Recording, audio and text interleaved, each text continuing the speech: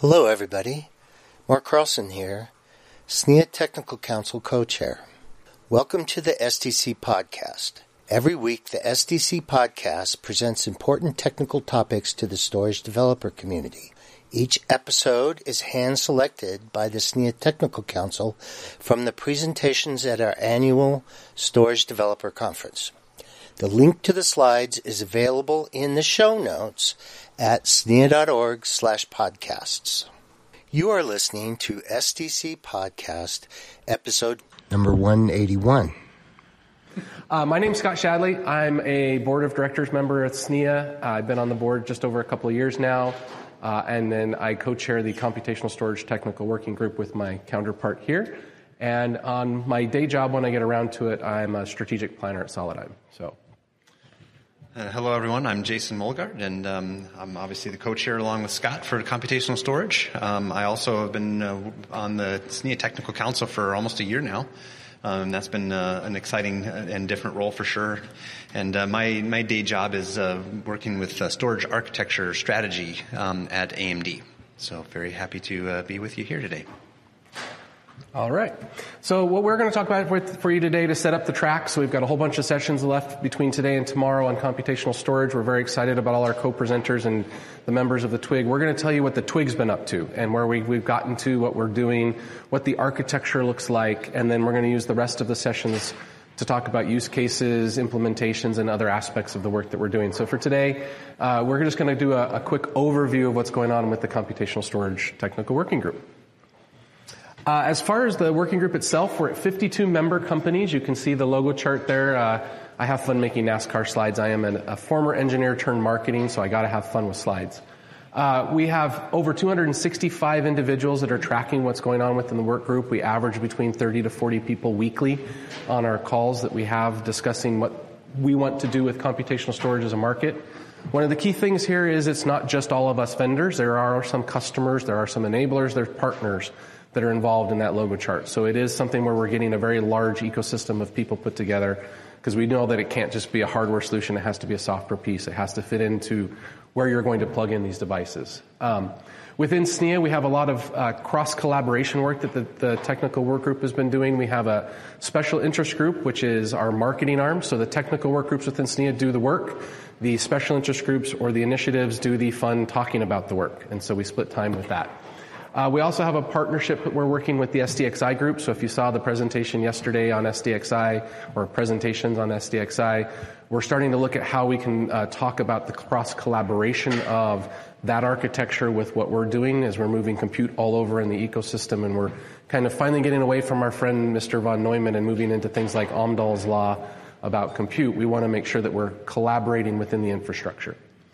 Another big one, as I just mentioned, since we're moving compute around, compute does have its challenges when it comes to security and the breaches, cyber threats, all that kind of good stuff. So we have a partnership with our security TWIG partners as well. We talked about that last night in the BOF, and the leader of that group was very kind to let us pick at him in that presentation as well. And there are quite a few security-related presentations here as well, so be sure to keep an eye out for that. And then the option of this XPU, so you can call it a DPU, an IPU. Our friends at Gartner call it a FAC, a feature accelerator card. Those products work cohesively in the ecosystem with computational storage solutions, and so we're continuing that cross-collaboration as well. As far as what we're doing outside of SNIA, we've built an architectural model, and we'll get into what that looks like. One of the key aspects of that is we don't have a transport or command set specifically assigned to that architecture, so we're working with NVMe. You'll hear right after this presentation, Kim from Intel is the co-chair of, or one of the co-chairs of that work effort within NVMe to actually define the instruction set that utilizes the model. So we have that cross collaboration is going as well.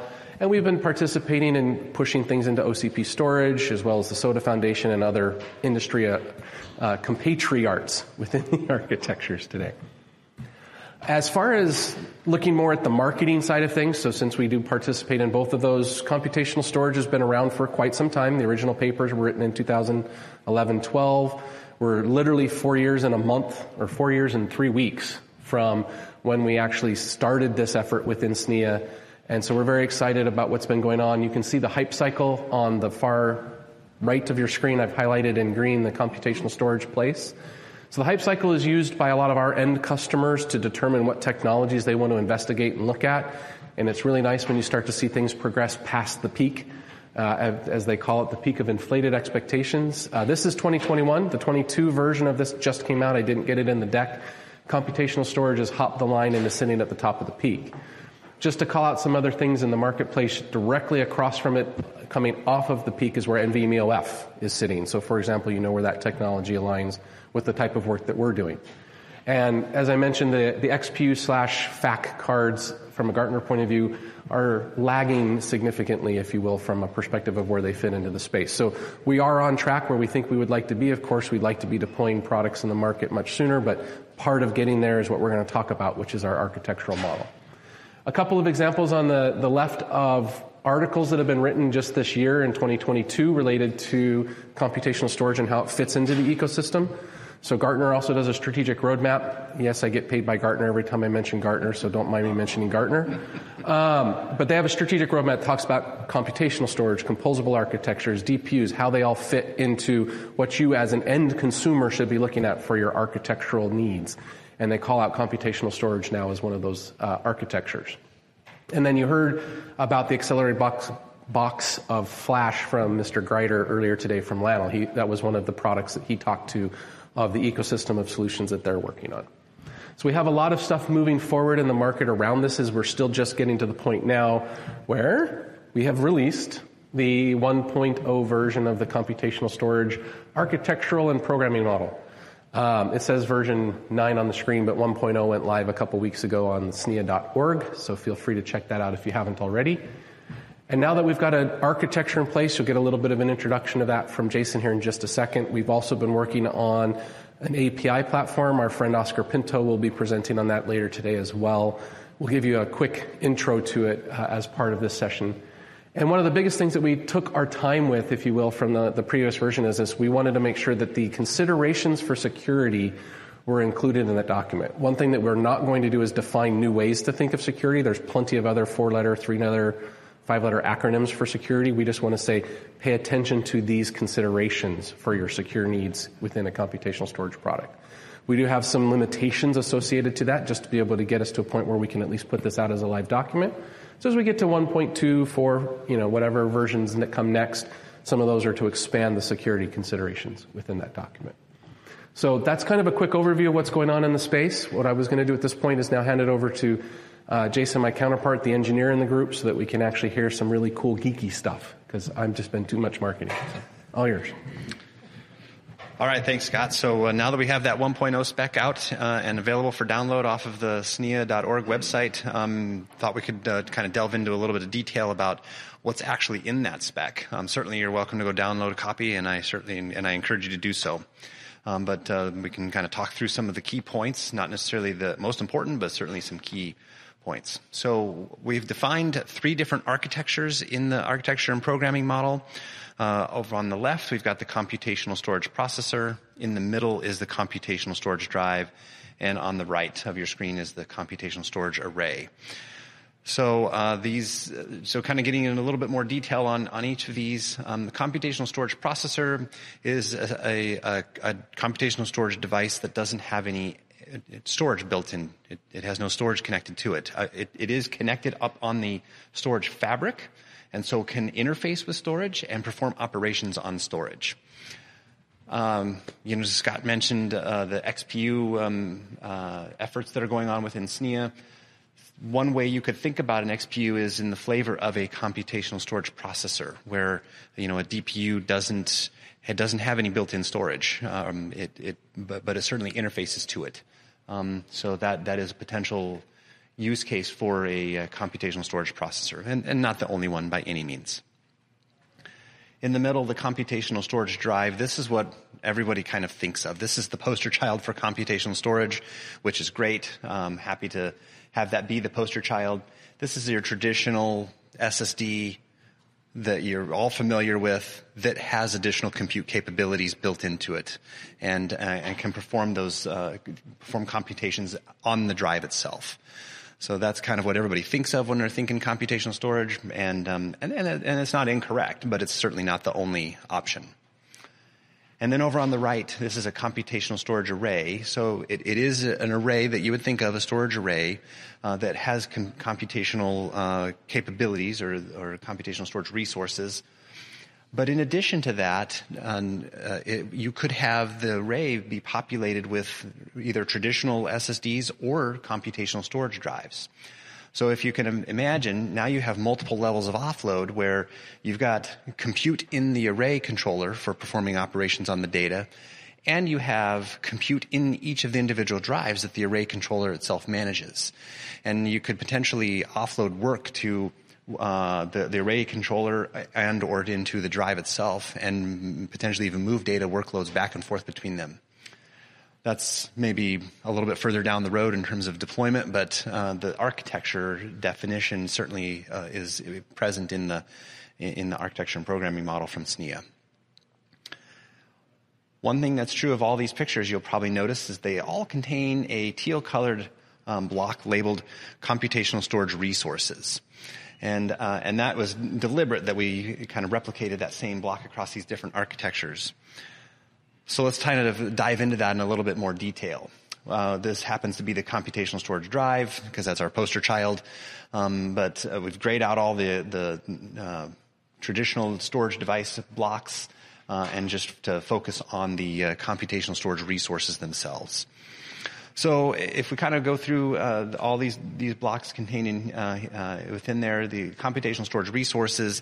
So these are the resources that are available and necessary to execute and store a computational storage function. So, okay, great. So what's a computational storage function? So a computational storage function, this is the function or the workload that you want to execute on the drive itself or on the device. And when I say drive, I also mean that it can, works on a processor or an array. But so anyway, the computational storage function is, whatever you want to do, whether that's, compression or encryption or filtering, searching, you name it. That's our operation that we want to perform on the drive. And that has to execute on a computational storage engine or CSE. So a computational storage engine, this is a resource that can be programmed to provide one or more operations.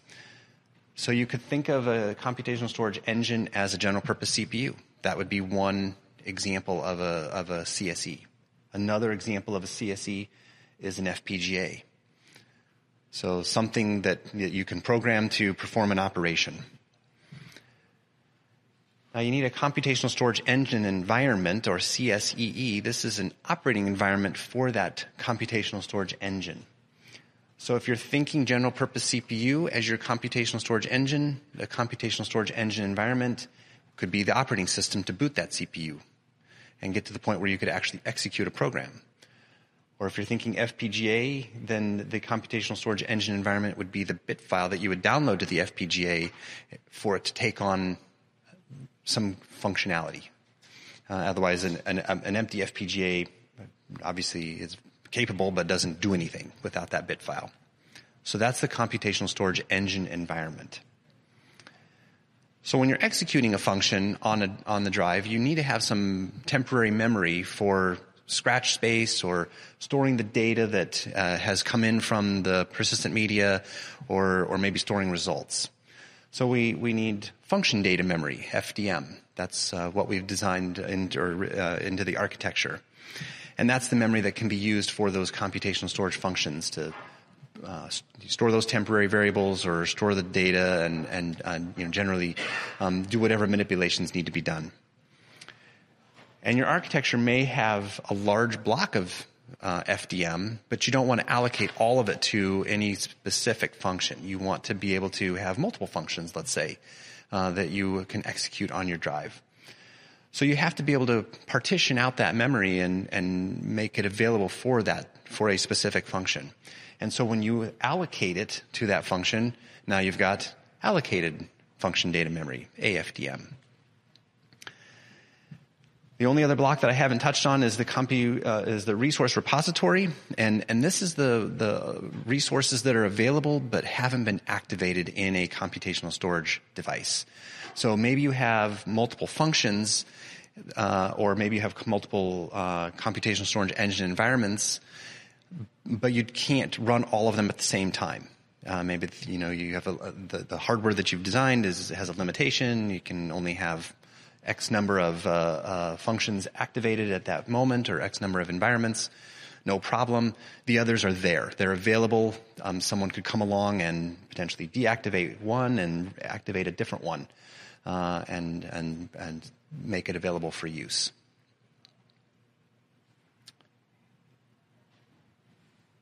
All right. So kind of with that background on the architecture of what we've envisioned for computational storage, we now move into the usage a little bit. So the first model that we've described in the architecture and programming model is the direct usage model. And in this case, it's very host-driven. And when you hear the next presentation from Kim Malone, you'll say, oh, what's being done in NVMe aligns very closely with what you see here in terms of the direct usage. So in the direct usage, the host kind of has to orchestrate a lot of the operations, which is just fine. In this example, the host sends a command to invoke the CSF. The computational storage engine performs that requested operation on data that's already been placed into AFDM by some other mechanism, some other commands, put it in there. And then the computational storage engine returns any response back to the host. So, the host is very much involved in that, in sequencing those events. And that's great. That's a very valid way to implement computational storage. But obviously not the only way. And therefore we have, and as you might have guessed, if there's a direct, there has to be an indirect. And sure enough, that was a good guess. There is. And so with the indirect, this is more of an autonomous view of how computational storage could operate. Certainly not the only way, but I think another valid way from an indirect or autonomous perspective. So in this example, we're going to associate a read operation with a specific function that's stored in on your computational storage drive. And essentially what we want to be able to do is when the host makes read requests, we want the drive to recognize, hey, this read to this memory range we want to perform operations on it. We want to do some kind of compute on the data that's coming in, and not just transparently send the data back to the host. And so that's exactly what we're going to do. So we've, first configured the drive to behave as described. And then the host begins issuing read commands. So this host sends a read command. The storage controller that's built into the drive intercepts that read command, and it starts to initiate all the actions for performing the compute operations. So it first moves data from the storage into AFDM and puts it in the AFDM so that it can be operated upon. And then it instructs the CSE, hey, go execute that CSF that we've associated with this read data. The CSF is then executed by the CSE on the data that's already been stored in the AFDM in the previous step. And then when the CSE is done executing that CSF, the results are stored back in AFDM. And the storage controller is notified, and then the storage controller then will return any results back to the host if there are any from AFDM. Why does it have to be a read? It doesn't. It's just an example. It can be anything. Yes. I thought there was some architectural requirement. Not at all. Which doesn't make any sense. So, okay, that's good. Correct. It does not have to be a read. It can be a write. It can be whatever you want. This just is one example of a read, where we're taking data from storage and manipulating it and then sending results. Do the results have to be sent back to the host, or can there be additional DM applied to those results so that you can save on data? So no, the results do not have to be returned to the host. Certainly, I think that there's several of us that have a vision of chaining commands, which I think is kind of where you're going here, where you first want to do a decryption operation. That's step one, and then we want to, while that data that's now decrypted is stored in AFDM, we want to come in and we want to do some different computation on it, and then maybe a third computation, and we do a sequence of events or a chain of events, and at the very end, maybe only then do we either return success or the result itself. Whatever the case may be. Is that what you're? Yeah. Okay. Actually, I was wondering about like the array. If you have it's a limited space, you have different functions on different CSPs. You can migrate directly between CSPs and an array. So the architecture doesn't preclude any of that. That's all very possible. I think that's a great vision of exactly where we want computational storage to go, where you can migrate workloads from executing on the drive to executing at the array level, and maybe in some cases, part of the workload actually has to be done by the host itself. Or something like that, or some higher entity, and that's all perfectly valid. And the architecture does not prevent you from doing any of that. Some software development may need to be done in order to reach that point where you can accomplish that level of automation and migration. But we'll leave that to the software engineers. Yeah, another way to think about it is you can see on the graphic we've done a stacked image to showcase that you can have more than one CSE, more than one CSF. And the reason we created an FDM is that there's a dedicated amount of space because nobody's going to have infinite RAM. So we don't want to run into, I can't execute something because I don't have enough space. Therefore, here's the block of RAM, here's the allocated for that function, then we have another block for another function, those types of opportunities. And in the array type architecture, not only is it more CSDs, but long term you could have standard drives with one or two CSDs that can actually do peer-to-peer type work, things like that. Those are the next steps of what we're looking at in this architecture. Yep. Trying to make sense of what the significance of why the device memory is shown separate from FDM. So from a model perspective, that block of FDM is within the device memory. We're just highlighting it as part of this computational storage resource block. The FDM does, quote, exist within the device memory space on an SSD. Whether it's a dedicated DRAM device or a shared portion of the total DRAM inside of a computational storage drive in this case, it's just for block purposes. This isn't meant to be 100% literal that we have something specifically carved out separate. Just to illustrate the architecture. Precisely. That's exactly right. Yep. So yeah, it could be physically one RAM or it could be multiple RAMs, however you want to implement your design.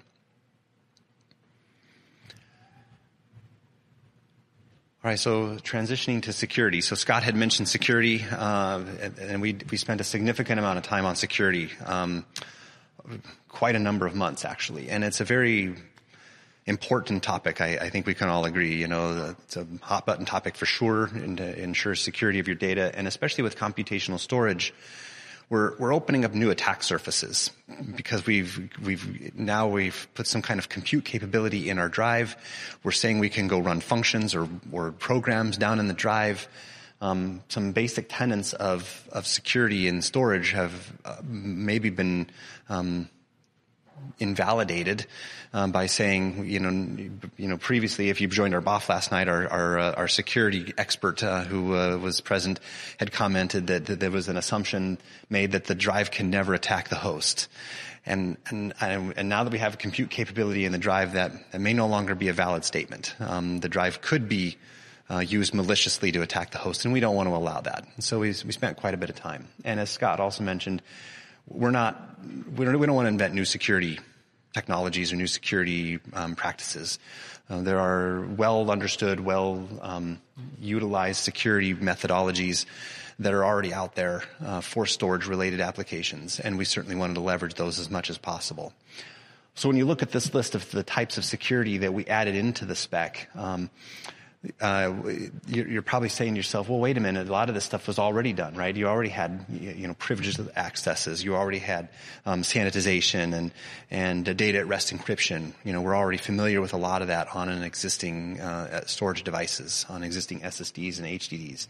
And you're absolutely right. And we didn't go in and provide any new insight or guidance on that. What we did do, though, is look at these same areas and say, well, what needs to change now that we've added computation into the drive, and what needs to be considered by a developer who's implementing a computational storage drive.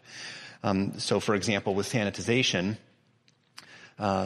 certainly that takes on one meaning in terms of eliminating all the user data, but what about the programs that are potentially now stored on the drive?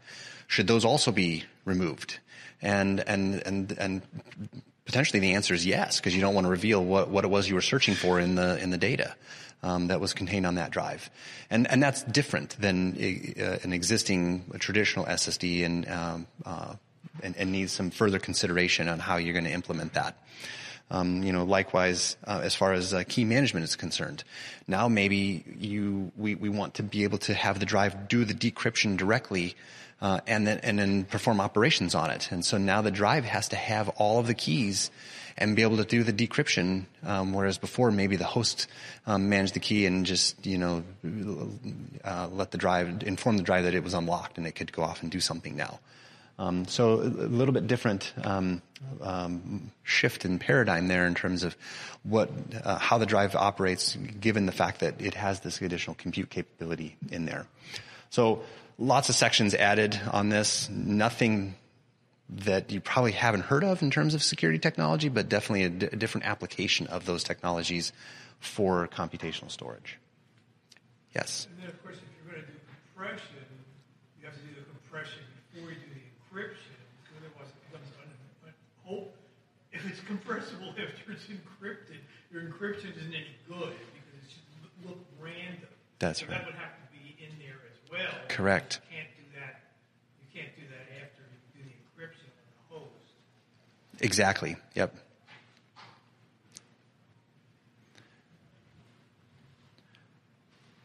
All right, so let me switch gears a little bit and talk about the API briefly. So coming up in 2 hours, I believe, Oscar is going to give a very detailed presentation about the API and what we've been developing. Just to kind of pique your interest, and for his presentation, I'll kind of give a little bit of an introduction. And then hopefully, if you're able to make it to his session, he'll get into a lot of detail.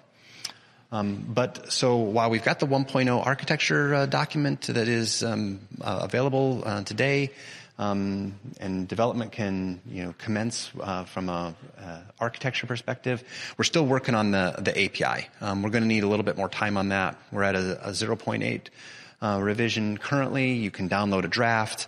It'll give you a good flavor for what we're working on, and help with any of your thought processes around computational storage. The API itself, the goal here is to have a unified software interface, because maybe there's different hardware architectures or hardware implementations for the computational storage, but if everybody's using a common API, then you're going to be able to have that multi-vendor support that the industry expects, right? That's just a prerequisite. And without that, we're never going to get adoption. And that API is going to provide that commonality that we all need for those drives. So, long list of functions in that API document. Didn't want to bore you with all that. Instead, I'll just kind of walk through briefly an example of the APIs and the function calls that are being defined or have been defined in that API. And like I said, Oscar will get into a lot more detail later. So this is kind of a very host-driven example. So the direct example from an API perspective. And in this particular example, we start on the left. I know the diagram is just a little bit small, but we're basically making a loop around from left to right, where the host is at the top. And on the left, the first thing we do is we call CS_alloc_mem to reserve some FDM. So we're setting aside AFDM for a particular function to execute. And so the CS-alloc-mem, that's one of the functions, and of course it's got a number of parameters to specify where and size and all that for allocating that FDM. Then once we have allocated some FDM, then the host sends a command or makes a function called CSQ storage request. So it's going to send a command to say, please perform a storage operation. We want to move data from the storage into that AFDM that we just allocated. So then the controller goes off and performs that operation, moves that data into the AFDM. And then, now that the data is there, we're ready to perform a computation on that data. This little example here kind of walks through if we're doing a decryption operation, but again, it could be anything. But this, just as an example. So in this, the next step is it would be called CSQ compute request. So we're going to queue up a request to perform a computation, to make a call and have a CSF execute on one of the CSEs. So the CSF executes on that CSE, it completes, results get returned back to AFDM. If there are any, maybe, if there aren't, it doesn't have to, but the operation finishes. And then lastly, the host would make a function call to CSQ copy mem request to copy the data out of AFDM over to the host. Yes? So this is going to be binary compatible. In other words, if I write this, somehow I create all these steps, I make these API calls, they'll be the same call. I can take the binary, this generates messages to the computational storage device, right? That's what these API call this function, and it sends something to the device, and then there's some result possibly, and those will be the same API calls regardless of the device, as long as it conforms to the standard. And the object could be the same. It could generate the same sequence of bytes or something. I'm not sure what the compatibility is. All right, so great question. So let me try to describe a little bit. So essentially, there's still a storage fabric layer that's between the API and the actual computational storage device. And the next section will be about what's going on in NVMe and the commands that are command sets that are being defined over in NVMe. Certainly, there's not the only fabric that could implement computational storage, but it is the only one that I know of at the moment that is actively developing commands for computational storage.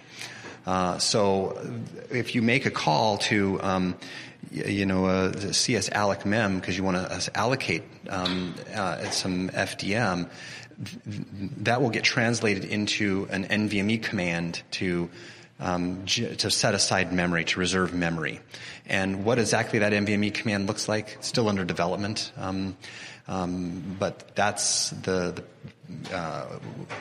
would happen then, and that NVMe command would then, execute and perform that operation. But it will be standardized. It will be the same for everybody who's conforming to the standard.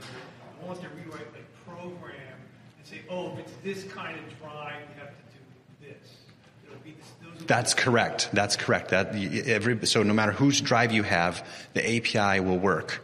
And in fact, the vision for the API is if you've got a function that could be implemented in software instead of with a dedicated hardware engine, the API will handle that.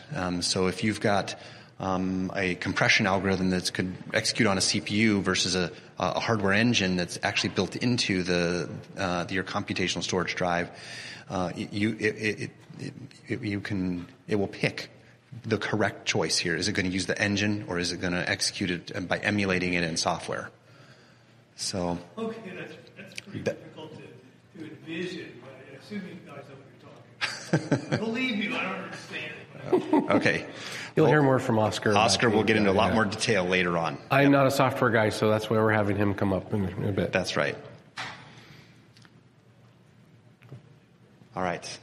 So that's kind of the extent of... We have a finger in the back. Okay. It's not the wrong finger either. Oh, okay. All right, yes.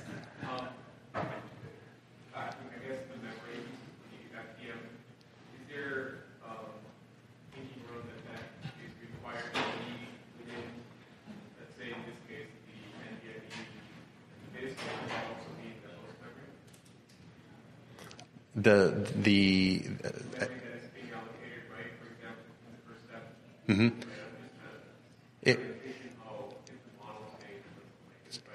So that would not be host memory. That would be on the device. That'd be device memory, where that memory would be allocated.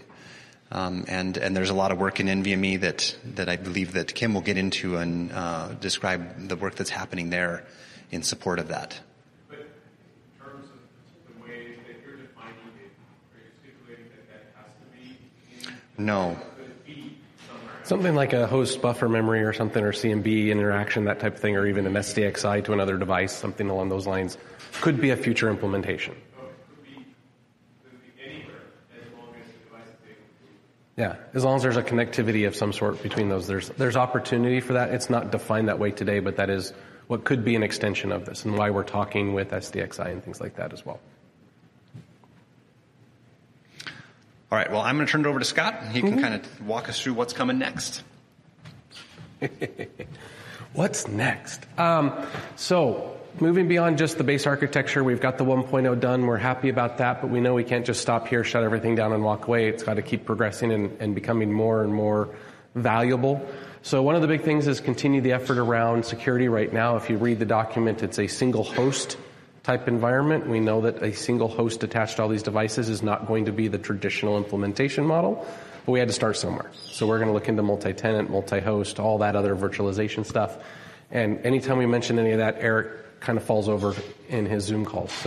And he's the lead of the security twig. We have a bunch of appendix illustrative examples. We started these all the way back about 4 years ago as far as ways you could deploy this. They were presented to the twig as on behalf of different vendors within the organization as far as where they were seeing possible ways to deploy this as an end use case. When we were talking last night in the BOF, we had this concept of the killer app. So we tried to give some examples of what could be an application. Some of them are slightly stale. Some of them could use some updates. There's been some new opportunities that we're going to hear about throughout the course of the rest of the use cases today that could be modified into a statement of work for purposes of updating that and giving broader adoption capability for that. As we've talked about a couple times, the SDXI collaboration, what does that turn into? Does that become a device to device? Does it become a device to host? How do we manage the memory footprint that we're getting into? So we also have to consider not only things like what's within SNIA, SDXI, the security. We also have to start thinking outside that box. We've got NVMe, we've got CXL coming. We've heard a lot about that. The keynote was presented about why CXL should be cared about in storage, for example. And then a lot of the conversations as myself going out talking to people about computational storage is, well, what about the DPU, or what about the XPU or the GPU? If you've got that, you don't need this. And I kind of talked about that last night in the BOF as well. There's a need to think of these as cooperative products in the ecosystem. We are not replacing anything with a computational storage drive. Yes, I'm replacing an SSD, but if done right, the SSD looks like an SSD and I happen to have a compute engine next to it. If I'm storing data on that SSD and I get to 8, 16, 32, whatever density drive I get, or I get into something that's a QLC, PLC, whatever we're going to think of next, you need something to help that out for data that's on the device. That's where computational storage plays. If I'm doing stuff coming straight into the vehicle, straight into the front end of it, that's where a GPU, a DPU, and what XPU will help manage that data. It's going to pre-process all that. If the pre-processing is collaborative with the computational storage, then you'll be able to do work at the device level, because we talked about erasure coding and encryption and compression, all that kind of stuff. So we're working on the angles of what does that look like next, looking outside our little box into the ecosystem that we're being plugged into. And that's kind of one of the next steps that we're talking about. So that's when I mentioned the coordination of compute. There's actually a DPU BOF this evening if you're interested in talking a little bit more about what's going on there. And as far as what you can do if you're not already, these are the two working groups that are actively pursuing this. So as we've already mentioned, we're driving the twig within SNIA. There's a great opportunity for you if you're not already participating to come join us. We love adding more logos to the logo chart. That's one of my favorite things to update. And then, of course, NVMe is doing some great work on the computational storage task group, which you're going to hear about in just a few minutes kind of thing in the next session. So we encourage you to participate, take a look. The specs are available to download on SNIA.org. And if there's any other questions, we'll be able to take the questions. Otherwise, we'll call it a presentation. Yes? In the sort of intro slide, you mentioned that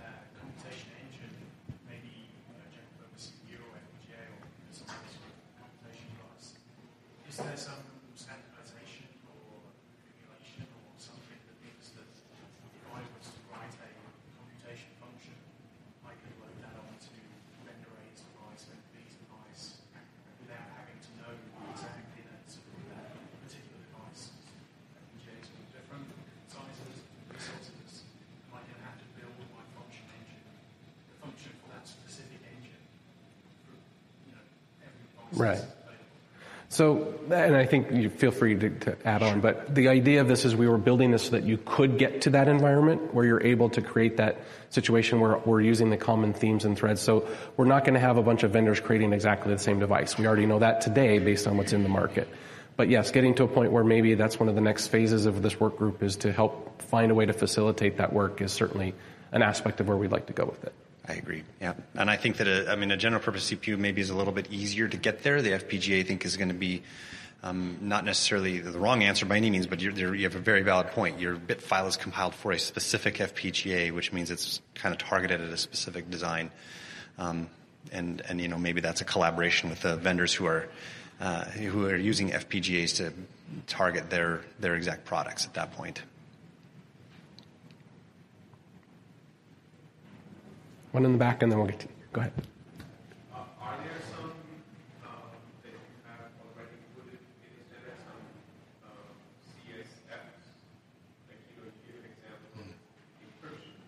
Are there some, what are some of the top ones that you guys are considering maybe making this standard, or is that even something you're considering? So we have some example CSFs in the architecture and programming model, but they're just that. They're examples.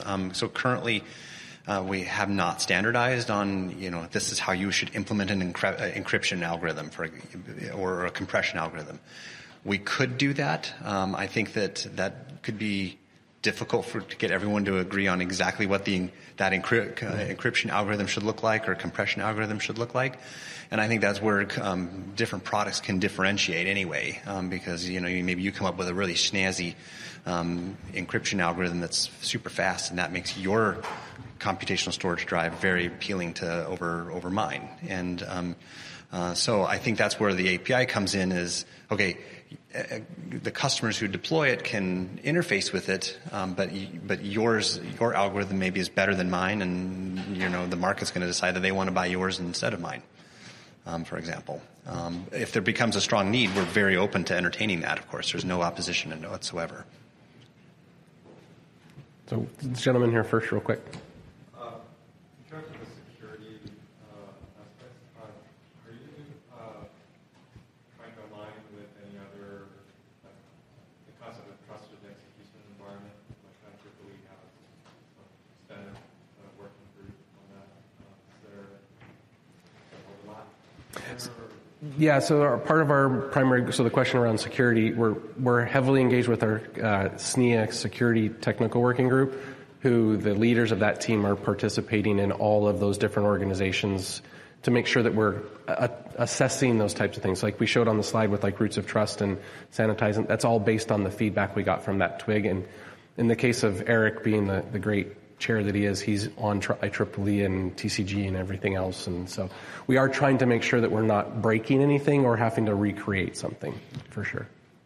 And like we mentioned, we're not trying to invent new security. We want to leverage what is out there. And so, trusted execution environment, we want to put the framework in so that it works with computational storage.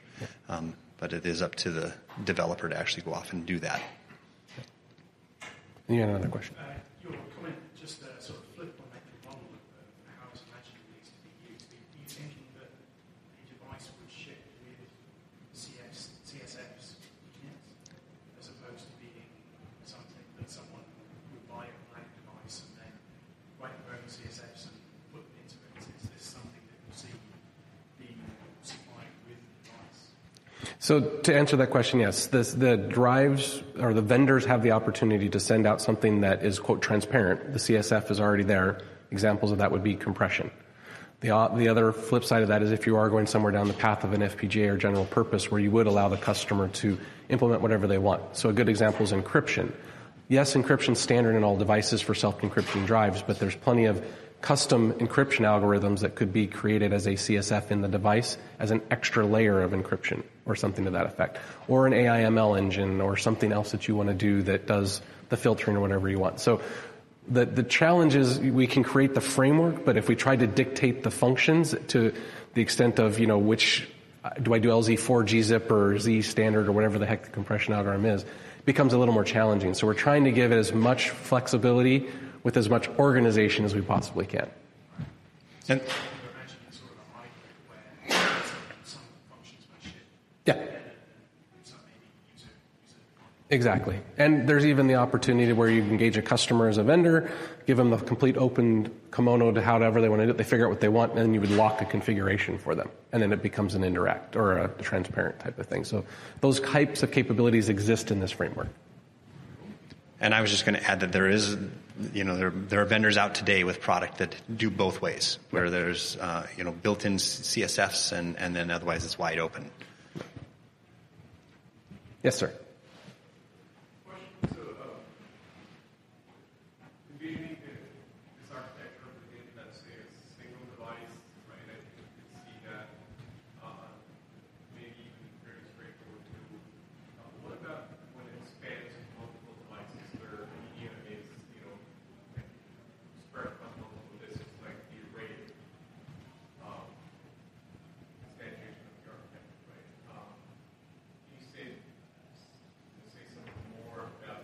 You talk to it.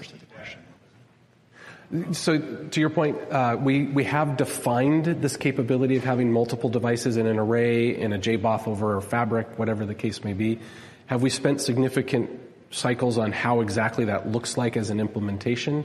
Within the Twig, we haven't yet because we're not having a vendor that's brought in that example, if you will.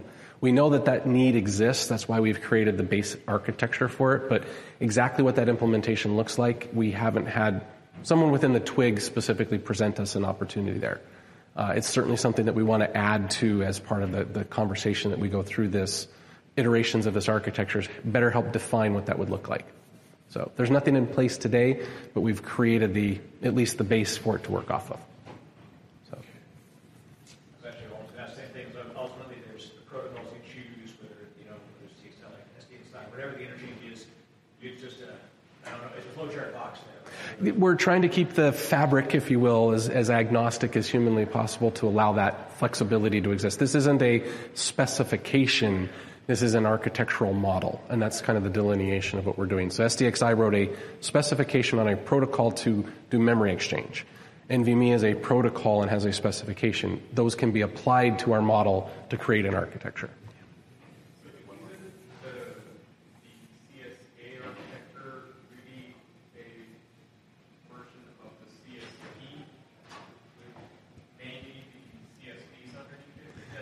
It could be one version of that, yes. But that's not the only way that it could work, right? That's the luxury of this is I could have a CSP, some CSDs, and even some hard drives or some standard SSDs all in that array architecture. And how they're operated on is by way of whoever builds that array wants to create the flexibility for their user. So we're not precluding that from being a way for it to work. So. Back on the logo slide, also marketing, so I appreciate a good logo NASCAR slide. Hyperscalers are already talking about their participation in this. I'm just curious if some of the big 4 or 5% are involved. Some of them are in SNIA and have been participating in some of the work on the NVMe side. Some of them are participating in the definition of the specs. We are getting some visibility from the CSPs from a perspective of their inputs to these organizations. That's part of one of the reasons why, since a few of them have decided to play in OCP space, we're playing up nice with OCP as well and things like that. So, yeah. Telling us that our time is up. So we're going to go ahead and cut off the presentation for now, but we'll stick around for some questions while we wait for the next session to start. So. Thanks for listening. If you have questions about the material presented in this podcast, be sure and join our developers mailing list by sending an email to developers-subscribe@snia.org. Here you can ask questions and discuss this topic further with your peers in the storage developer community. For additional information about the Storage Developer Conference, visit www.storagedeveloper.org.